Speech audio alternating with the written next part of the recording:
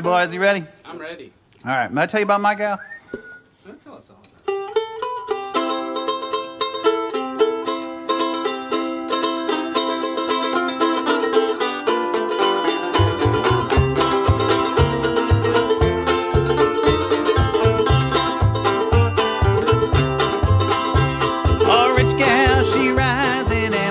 Hey, you're listening to Johnny's Secret Stash.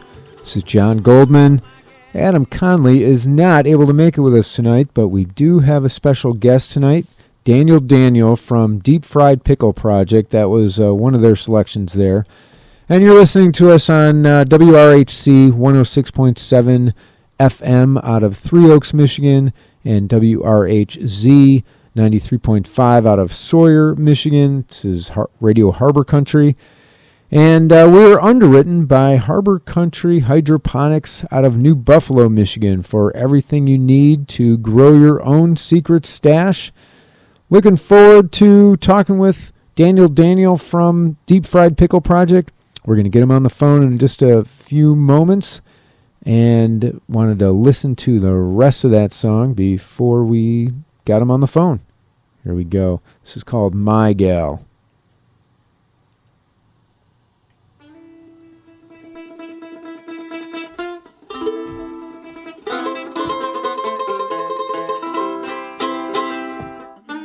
All right, boys, you ready? I'm ready. All right, may I tell you about my gal? Tell us all about it.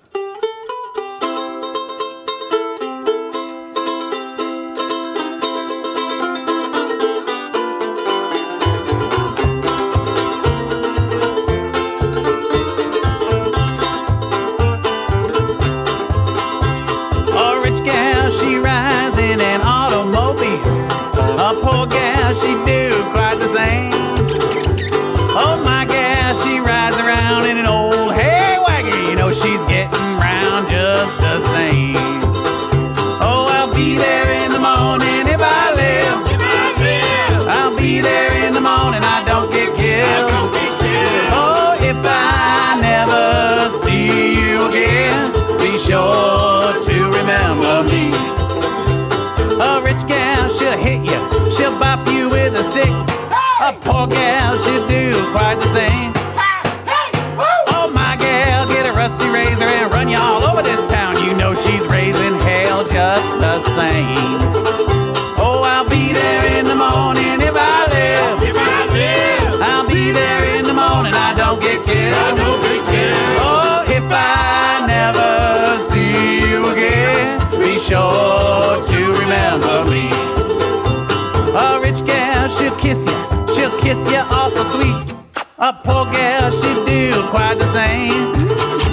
Oh, my gal, she'll ball it up and slobber all over your face. You know she's making love just the same. Oh, I'll be there in the morning if I live. I'll be there in the morning, I don't get killed. Oh, if I never see you again, be sure to remember me.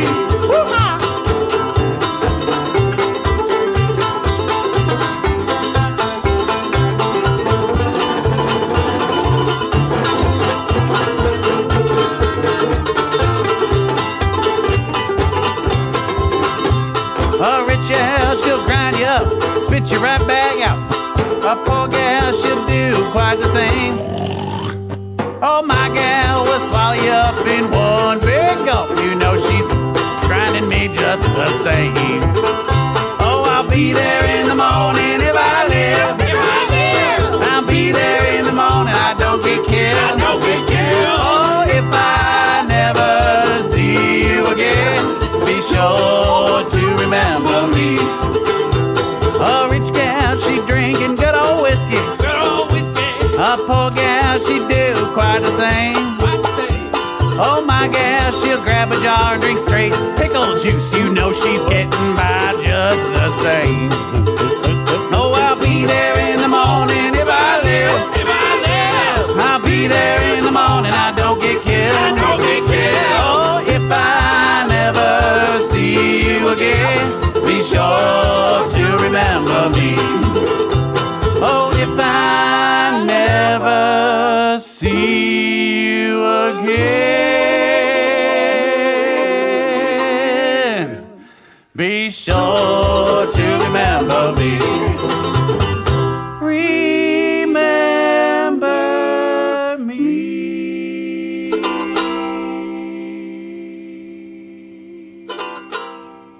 All right, there we go. That was Deep Fried Pickle Project with their My Gal song from their 2015 album. Let's see, 2015 album called it's an EP, self-titled, Jug Band. And that's what they are. They're a jug band. Looking forward to talking with Daniel. I just wanted to read something off of their website. This is their bio from their website. In 2002, a mysterious green iceberg was discovered by a band of unemployed pirates in Lake Michigan. Frozen inside were the Pickle Boys, cold, solid in a chunk of sour brine.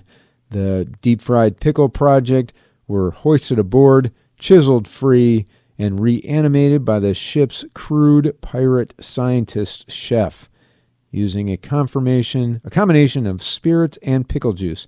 As the Deep Fried Pickle Project awoke from their icy slumber, they started playing and have never stopped. Where the pickles came from and where they are going remains a mystery. And that is our intro to the Deep Fried Pickle Project. And I'm here with Daniel on the phone, and we're going to get into where they came from, how it is that they put all this folk music together in Southwest Michigan, and where they're going right after this. 3, 2, 1. Hi, Daniel. How are you? I'm doing well. Thanks, Jonathan. All right, good. So Daniel is one of the members of the Deep Fried Pickle Project, and you guys got started in 2002. Is that correct? That's correct. Actually, 2001 precisely. We were, for a short time, we had a banjo player named Mark Cunha, who we were the old Mother Hubbard Jug Band. And then after he left, we felt like it would be disingenuous to call the same thing, so we changed to the Deep Fried Pickle Project Jug Band. All right. So, in a jug band, what makes a band a jug band? I mean, I know that you're primarily playing folk music and almost bluegrass, but what makes it a jug band? So I would say a jug band is sort of like a cousin to a bluegrass. They sort of I feel like they developed in almost parallel time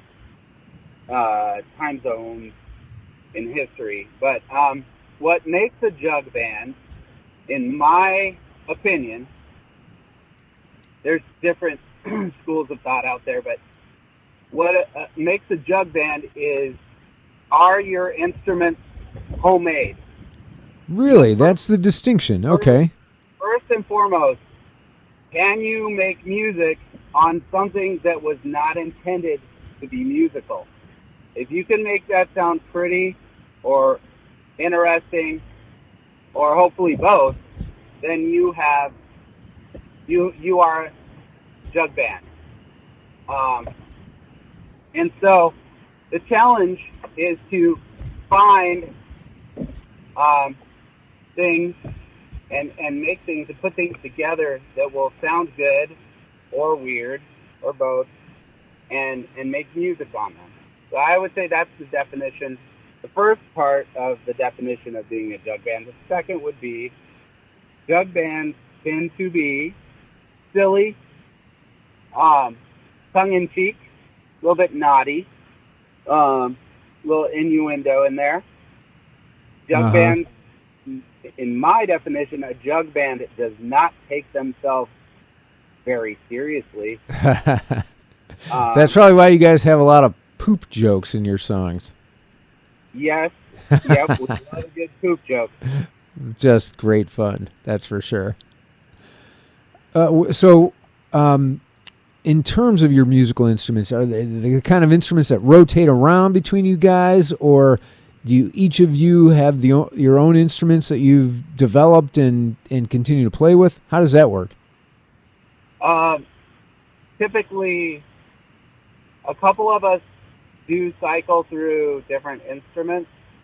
So our rhythm guitar player / luthier, who builds a lot of the most beautiful instruments in our band, is named Alan Selvage, or A1 Salvage, as we call him.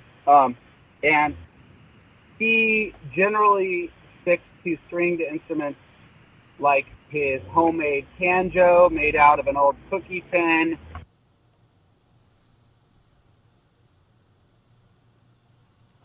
So you were Sure. talking...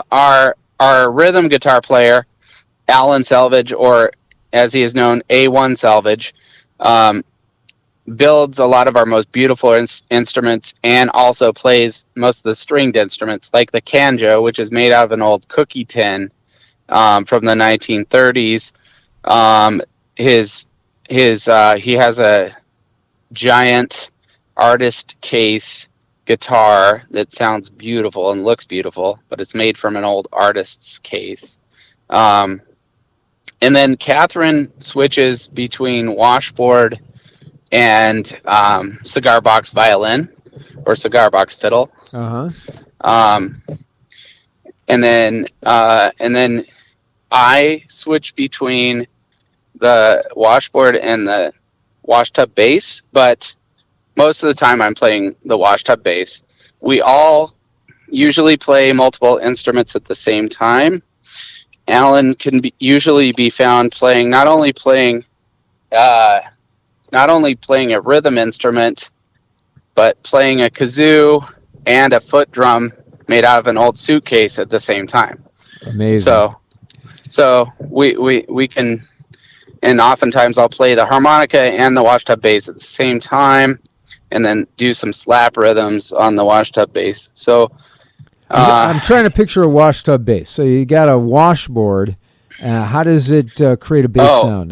So a washtub bass was traditionally made from an old like washtub, metal galvanized washtub. So you're talking about an actual tub. A tub. Okay, I can picture. And then that you drill a hole in the middle, put a string through, you tie a knot on the inside. Upside down, like you've got the drum up. Okay, gotcha. Yeah, and then you have a stick with a notch in it that fits on the lip of the washtub that is flipped upside down. And then the other end of the string is tied to the top of the stick.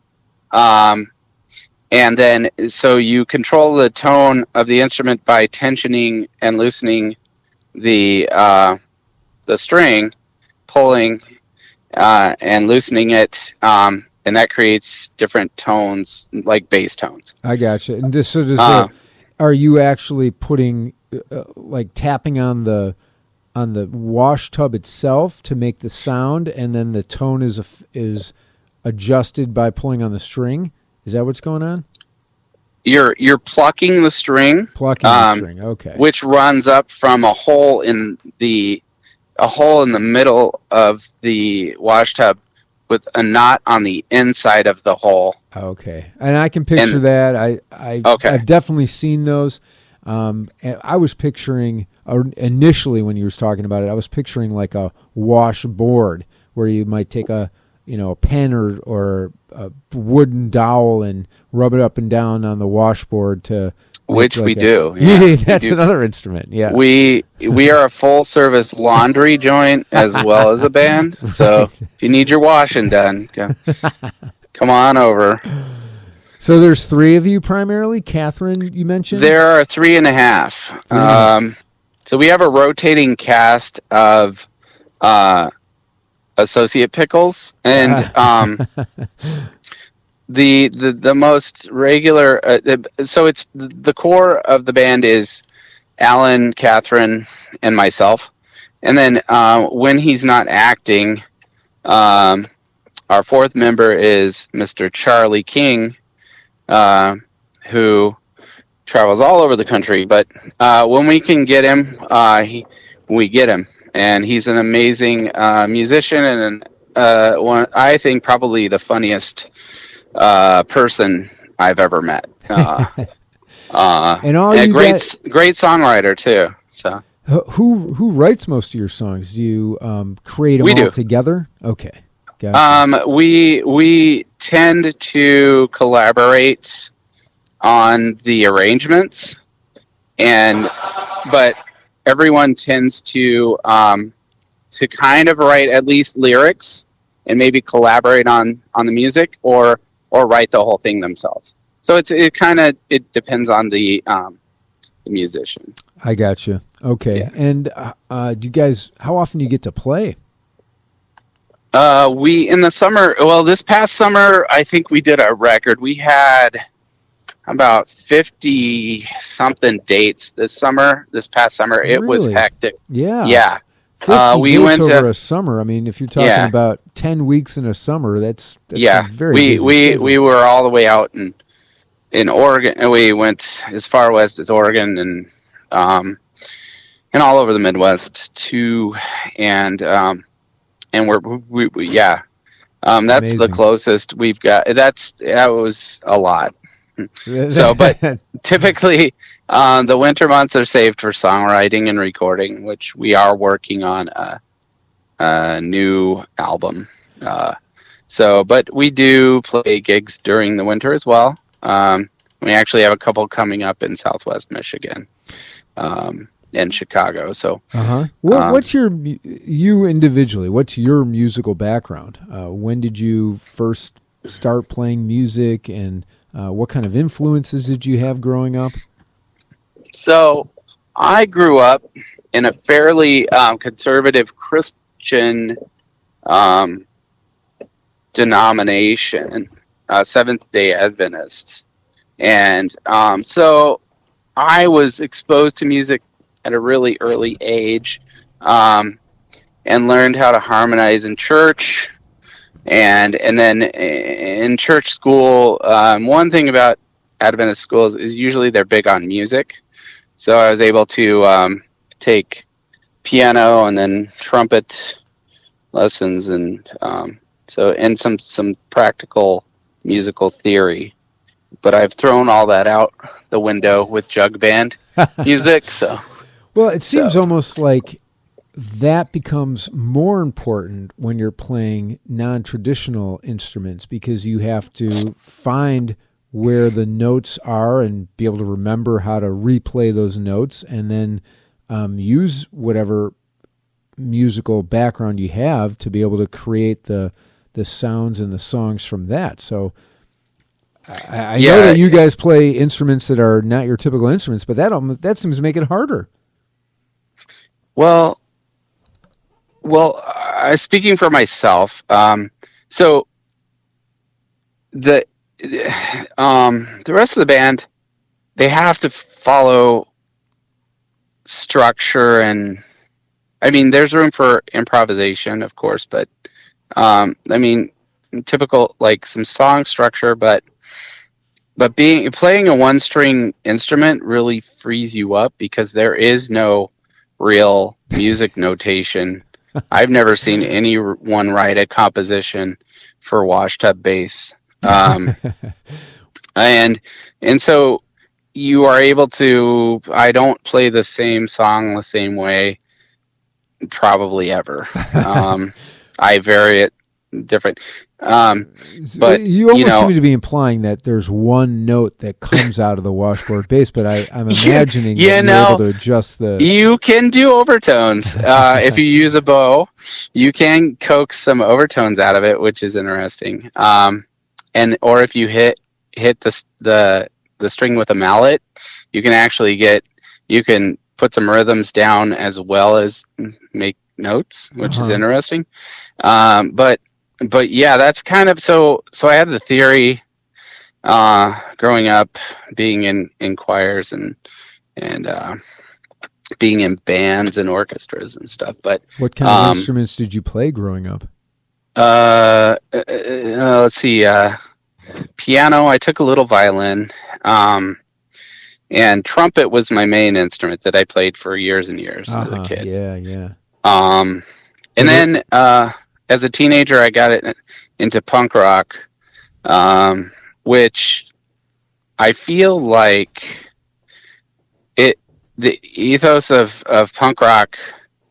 Really, there's a parallel between punk rock and jug band music. I was gonna suggest that Yeah, just pure sound that comes from punk rock it has a lot of similarities and a lot of these jug band. guys were just self-taught, like outsider musicians that had no musical training, but they were so talented and musically inclined that they just made up stuff, and it changed music a lot. And so I feel like and jug band musicians back in the 20s and 30s were either little kids.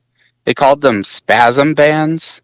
So all along the Mississippi River, wherever there was a port, there would be or bars, for people sailors to go spend money, or tourists. There would be these bands called spasm bands or jug bands where little kids would build their own instruments and then entertain on the corner in front of a bar. People would throw nickels at it in the hat. Or also like in Kentucky and in Memphis and all over down south, there would be serious musicians. There were amazing blues musicians and jazz musicians, typically African American musicians that would just throw some homemade instruments together, put their nice instruments away, and go down on the street and perform this crazy, fun, naughty music. And that's kind of how jug band music spread. So there was always like a DIY element to it, and I feel like punk rock and even like hip hop, and Michael Jones actually in his book, he wrote a book about jug band music, and he theorizes that actually blowing a jug, which is something you and I have not talked about yet, but playing a jug properly, actually, it definitely came from Africa, because there are people who play that using that same technique using gourds, and actually he theorizes that it gave rise to beatboxing. Yeah, it's all connected for sure. Yeah. So it's called a jug band, and playing a jug sounds like it was sort of the original method of creating this music. One of the bass instruments that was at the base of the sound of a jug band. Yeah, and that's something that both Alan and I and Charlie play. We actually have a song that features us all playing jugs at the same time we're playing other instruments. Yeah. And the jug produces a really cool, it can sound like anything from like a trombone to a tuba to a trumpet. Like it's got great range, and yeah, good jug playing is really, really fun to hear. And so you guys will each play a jug during a particular performance. So you're all attuned to jug playing.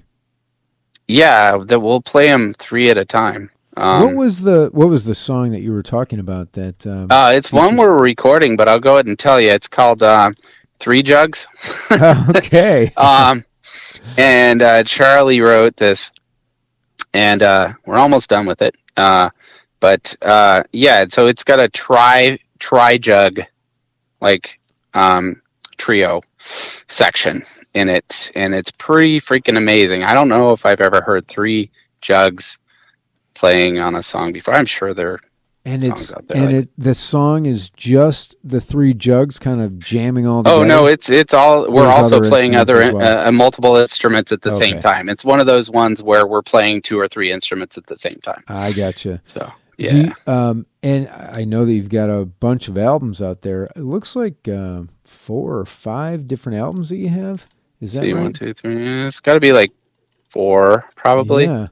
How did you get to get the opportunity to record that first one? When did that all come about? And, I think and how the did first that happen? one was back in maybe 2003, and then So very soon that after was- you formed, a couple of years after you Yeah. formed. and then our first, I guess, proper album, like studio album, was Whitewood Creek, and that came out in 2005, and I think that's up on Spotify. Yeah, I have that right here. And then, and you'll hear a lot of it. That one's a lot more folky and almost country than what we have now. But you can see some parallels there. And then the next one was called Green and Bumpy, and that was a kids and family album. Okay. And one of the songs won a John Lennon songwriting contest award. Wow. Which one is it? Pickle Juice? Pickle Juice, yep.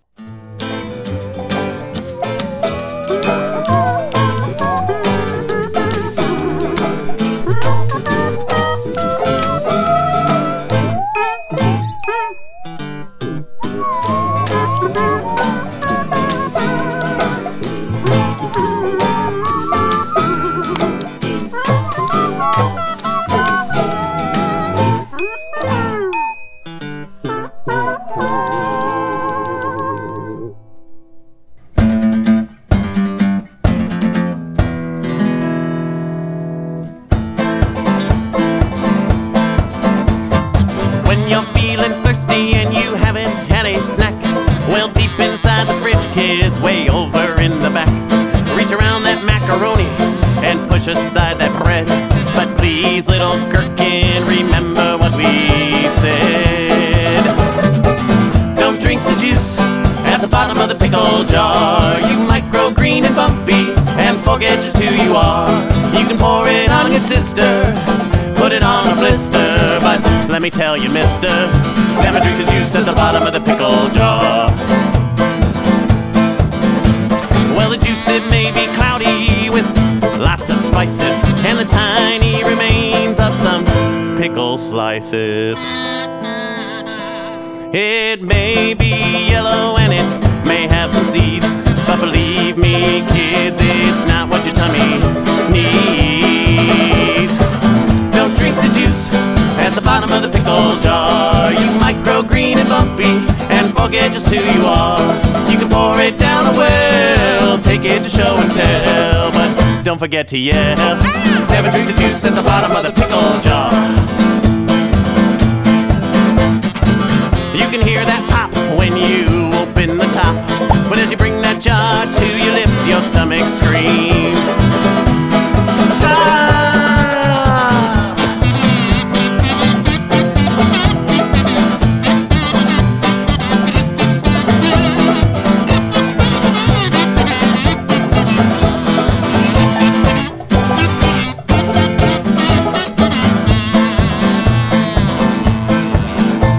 You'll start to act grumpy, your tongue will turn lumpy, your toes will be shiny and green, your tummy will expand, you won't be able to feel your hands as you fall to the knees of your tough skin jeans. Don't drink the juice at the bottom of the pickle jar. You might grow green and bumpy and forget just who you are. You can pour it on your sister, put it on a blister. Woo-hoo. But let me tell you, mister, never drink the juice at the bottom of the pickle jar. Never drink the juice, never drink the juice, never drink the juice at the bottom of the pickle. Never drink the juice, never drink the juice, never drink the juice at the bottom of the pickle jar.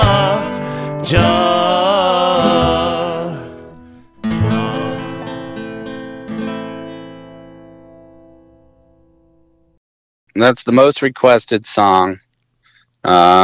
We go all over the place, and I can see people singing along with it, which is really crazy to watch. Right, you have these people who know your music, and yep. That is amazing. That's and then the wonderful. last one, the last one was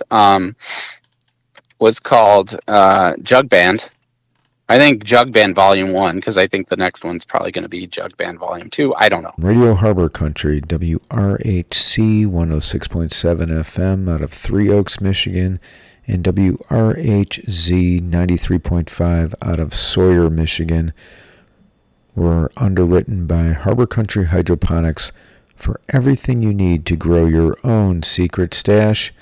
And let's resume the program. From their 2015 EP Jug Band, here's Deep Fried Pickle Project with Tati Uni. I think I'm pronouncing that right. Here we go.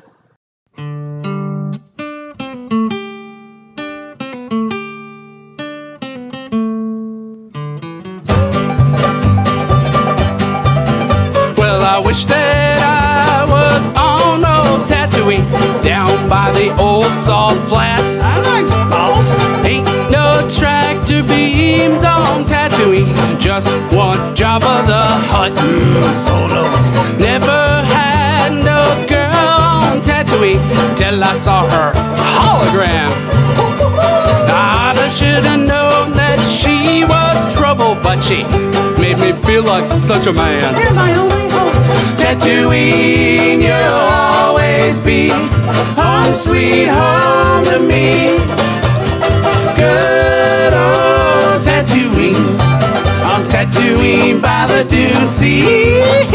I'm Tatooine by the Dune Sea. Once I met a stranger on old Tatooine. I was looking for this feller named Opie. Opie? He fought off some raiders, talked about this guy named Vader. I sure miss that Opie. Hey Daniel. What's that? Who's this Opie fellow? You know Opie. Now, Obi-Wan Kenobi.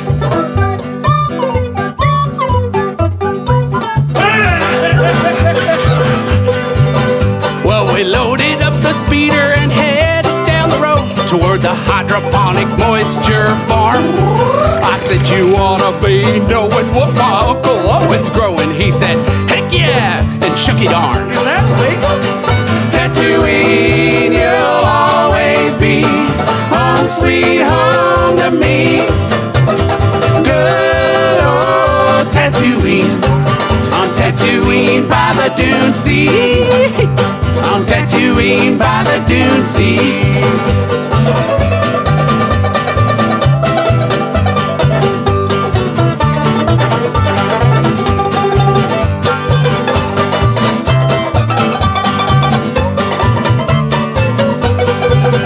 Hey, I got this. Okay.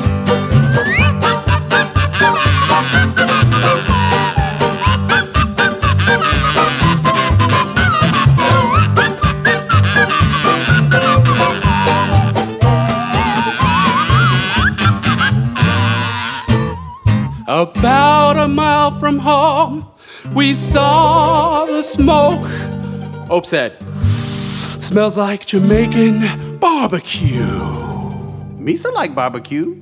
Ow. We arrived to find that the whole crop was torched, and my Uncle Owen and Aunt Beru too. 3, 4.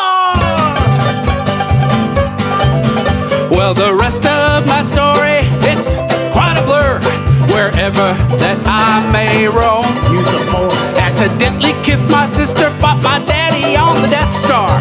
I just wanna go home. Lightspeed Chewie, Tatooine, you'll always be home sweet home to me. Good old Tatooine. I'm Tatooine by the Dune Sea. I'm Tatooine by the Dune Sea. I'm Tatooine by the Dune Sea. I'm Tatooine by the Dune Sea. Right. And that one's even probably considered an EP. It's got 6 songs on it. Yeah. Yep. And then you guys working on another one? Yeah. We're in the studio now. Oh, good. And have been for a year. Where do you guys do your recording? Green and Bumpy Studios. Oh, so which you is have your we own... self-produce. Uh-huh. Yeah. Terrific. Yeah. One of your houses, or how do you do that? Yeah, usually it's kind of mobile studio. You have all the Usually we'll- equipment, and then you bring it all together for wherever you and guys we have soundproofing equipment, so we can take it anywhere. It's been Green and Bumpy Studios has moved all over the place. are. Anything juggy about your recording setup, or is that all high tech and ready to go? There is actually. We record a lot on a what's called a condenser mic, and we use a lot of our recording is live. We use something called it's an Ear Trumpet Labs mic. Ear Trumpet Labs is out of Portland, Oregon, and they have these amazing mics that look really old school. They look like something you would see in the 1930s on some radio show. But they sound amazing. So do they pick up everything around them, or are they just more? Yeah, they have a pretty cool. I don't know. Alan's our sound kind of guy, but they pick up a lot. So, it's pretty amazing. Do you work with a producer, or you self-produce these? We self-produce, yeah. And everyone kind of produces their own. Like whoever wrote the song produces the song, if that makes sense, because it makes sense to us that you know the sound that you're trying to get. Yeah. So right. Do you and so where do you primarily do your recording? Is it one of your houses or something like that, or typically? Yeah, it can be that, or it can be like sometimes we'll rent an auditorium or really rent a space somewhere. And then once you get it down, how do you distribute it? Or do you put it into vinyl? So once we do that, we have we pay a service that distributes, and we also CD Baby or one of those. Yeah, we use CD Baby. Oh, do you? Okay. But we also use like all the other streaming services, and right. And then when we're on the road, we sell hard copies, and we're looking to like press some vinyl too. Yeah, that would be fun. So, that sounds good. Well, the economics of the music industry these days, it's not about, oh, good, I got a record contract, I'm going to produce some albums and I'm set, and they'll send me on tour. It's sort of the opposite. It's like you put together the albums in order to have something to bring on the road and then be able to make income from the merchandise on the road, it seems. Yes, just to keep it fresh. Yeah. And and a lot of times we'll work out the songs and work out the music on the road. So by the time we come to the studio, most of the bugs are worked out. Oh, okay. So it's not that you go into the studio to create the songs. No, the songs are after creating them, basically. I mean, there have been times where we've created something on the fly, but usually we have the songs pretty well worked out. Yeah. And then we may get in the studio and just tear it all down and do a different composition. So is there kind of a network of jug bands and venues or places that are receptive to jug bands that bring you to different places than most bands might get to? What was your question again? Sorry. Is there sort of this network of jug bands and people that are receptive to jug bands that dictate where you will get to a live audience? Yes. Okay, so you're going to festivals and you're going to venues that are looking for this kind of music. Yeah, like there's the National Jug Band Jubilee at Brown Forman Amphitheater in Louisville, Kentucky, on the Ohio River, which is we are invited there. I hope every year. Do they do? Yeah, well, they like to rotate the cast, but yeah. Definitely. There's a market for it, and just a market for interesting music. Okay, cool. Yeah. So it sounds like you did a lot of great touring over the summer. Where are some of the places that you ended up? What was that? Well, it sounds like you did a lot of touring over the summer. Where are some of the places that you went? So we played Northwest String Summit in near Portland, Oregon, and we played Camp Green Sky, which is Green Sky Bluegrass is pretty new festival. I think Is that one of their festivals? Green Sky Bluegrass? This will be their third year of hosting that. And we played Hoxeyville in Upper Michigan. We did a bunch of like festivals across the Midwest. We did, let's see, we've done some Chicago ones like Millennium Park, Old Town School of Folk Music. This winter we'll be playing the Chicago Cultural Center, and places around there. So yeah, we get around quite a bit. Well, I saw and then go ahead. Oh, and then John Hartford Memorial Festival, and that's in Bean Blossom, Indiana. That's Bill Monroe's festival. You know, kind of the king of bluegrass. That's right, Bill Monroe. He built that. You know, he built that place, and they've preserved it. It's beautiful.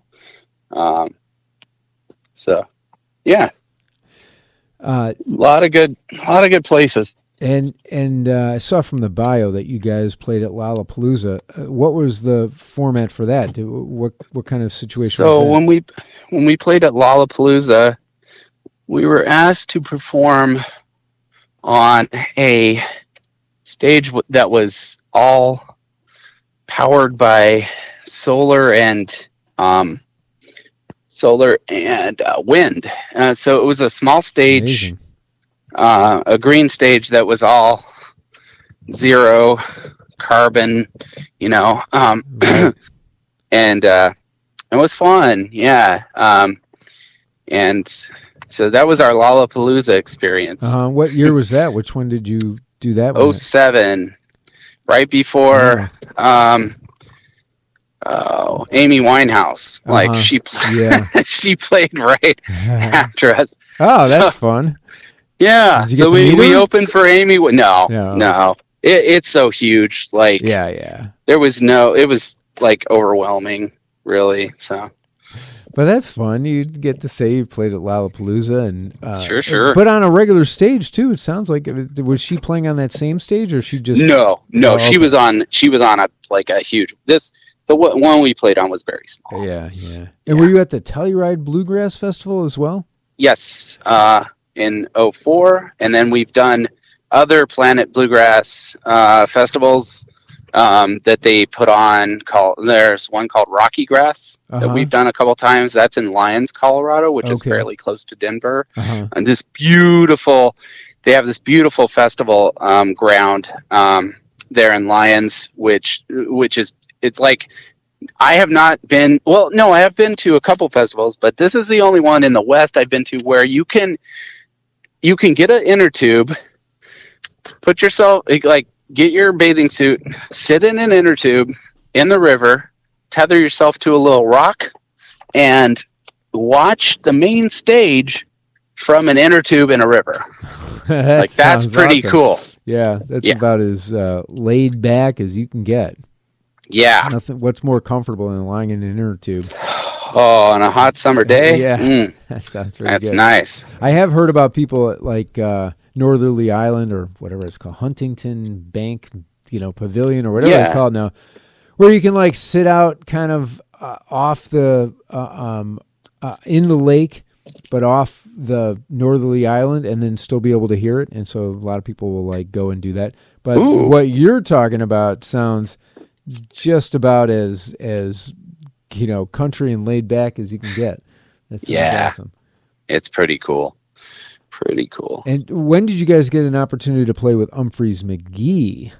So that was in California. We played a number of times at a festival called High Sierra Music Festival, and that's in Quincy, California, up near Tahoe. Okay. Right. And that happens the July 4th weekend every year.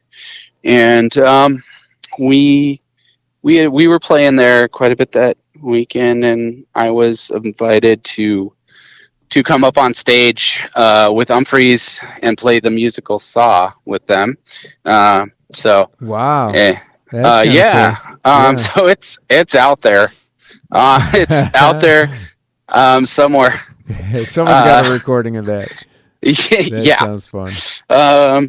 And got to play with the Everyone Orchestra, which is also cool there. Well, we tend to... Yeah, the Everyone Orchestra, was that Xavier Rudd? Or Xavier Rudd is probably... Because, well, Matt, his name is Matt... dang it, don't know his last name. Anyway, he organizes these things where he will be like, okay, hey, we're going to be at this festival. Can you guys play? And can you guys play? And can you guys play? And then he basically just creates a band from scratch. Okay. Right there on the spot. Yeah. No rehearsals.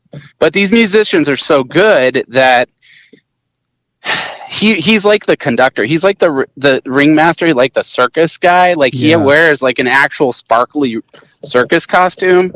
And basically he has these dry erase boards, and like he will write a key and then a key signature and a suggestion. He'll be like, a happy dinosaur. And then the band will start playing what they think a happy dinosaur is. And then he'll indicate the key. He'll indicate changes. He'll hold up the sign. Then sometimes like he'll also have signs for the audience. Like maybe they're going to be like, woo, like he'll count it down like 3, 2, 1. And then the audience will do something. So it's really interactive, really improvisational, and really scary if you're up there for the first time. Sure. Yeah. It's just to be able to try to feel comfortable in that kind of a setting. I actually saw the Everyone Orchestra at Summer Camp Music Festival probably 3 or 4 years ago. Is that Chillicothe? Yes, Chillicothe, Illinois, and near Peoria. Yeah. That was a lot of fun. I don't know if they've done that in the last couple times, but they did have him one year, and that's what made me think about Xavier Rudd, because I believe he was playing there already. And we love Xavier Rudd. Oh, yeah, he's super cool, like really different. Sure. And, very spiritual. That's like actually, kind of Trevor Hall kind of music. He is, and like the way we fell in love with him was at Telluride.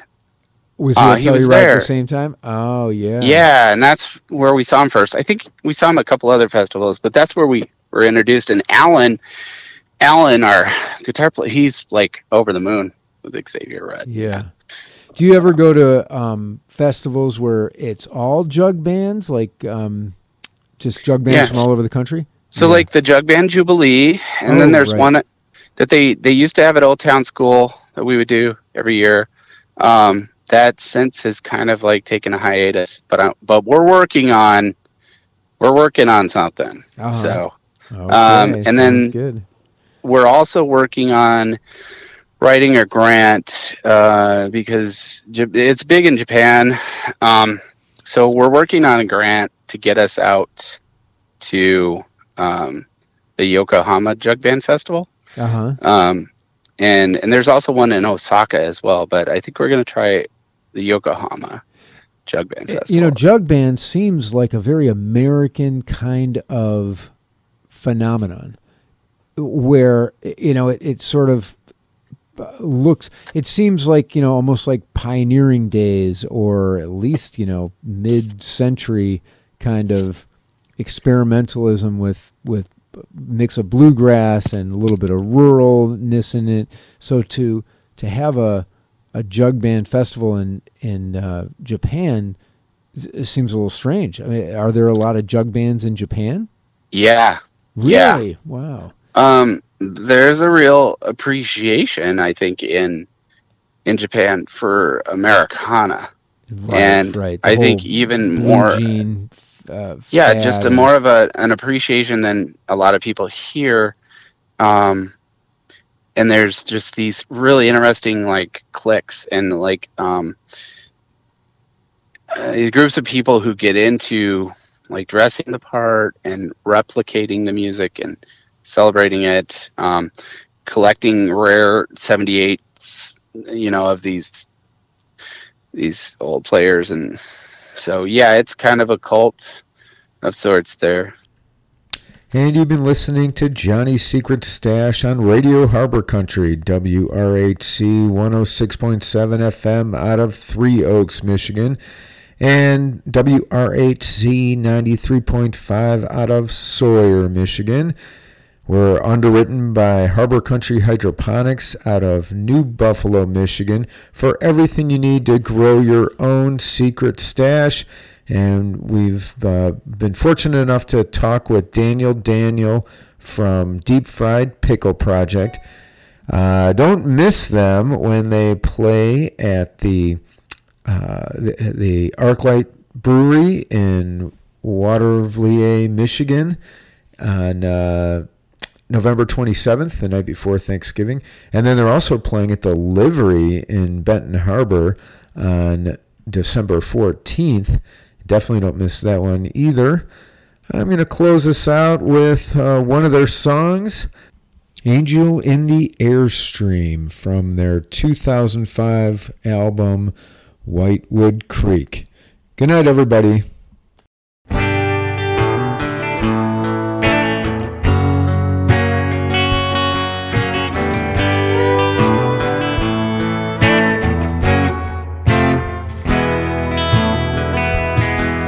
Was a bronco busting cowgirl. I was a rodeo clown. I met her at the honky tonk, first night in town. She rode the bucking beaver, a cherub in flight. We danced around the jukebox, lit up like Christmas lights. I asked her what you doing tomorrow afternoon. She said, whatever it is, Joe, I'll be doing it with you. Got an angel in the airstream, a devil in my jeans, down happily ever after, whatever it may bring. Next day after the rodeo, I took a bath in the river. I splashed on some Old Spice for good luck in my endeavor. Well, I put on my Wranglers, let you off my derriere.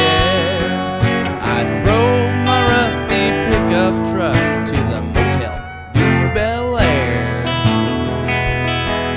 I ran up the stairs, wildflowers in my hand. She answered the door in nothing but a tan.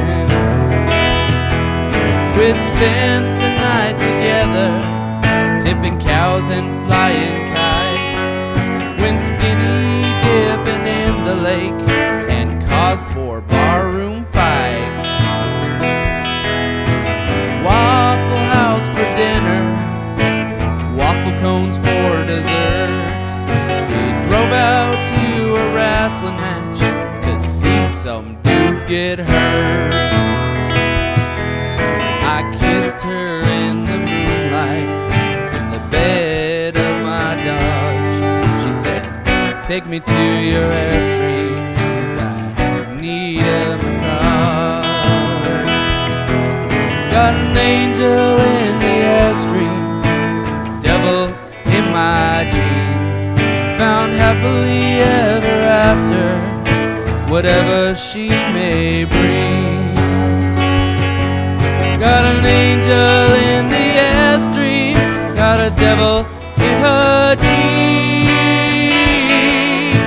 The trailer is a bouncing, she's taking off her wings.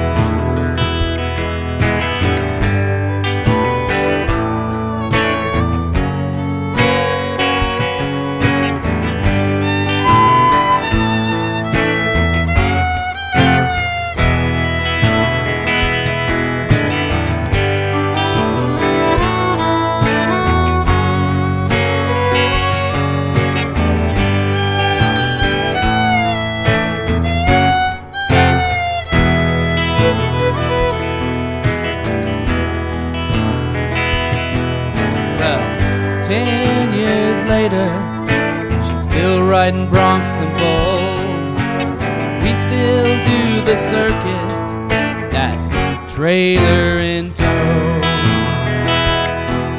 We'll drop the kids at grandma's, head out on the road. We'll stop at little honky-tonks, drive while the miles unfold, till we find a little spot under a tree. We'll kiss in the moonlight, test the springs on that Airstream. Got an angel in the Airstream, got a devil in her Jeep.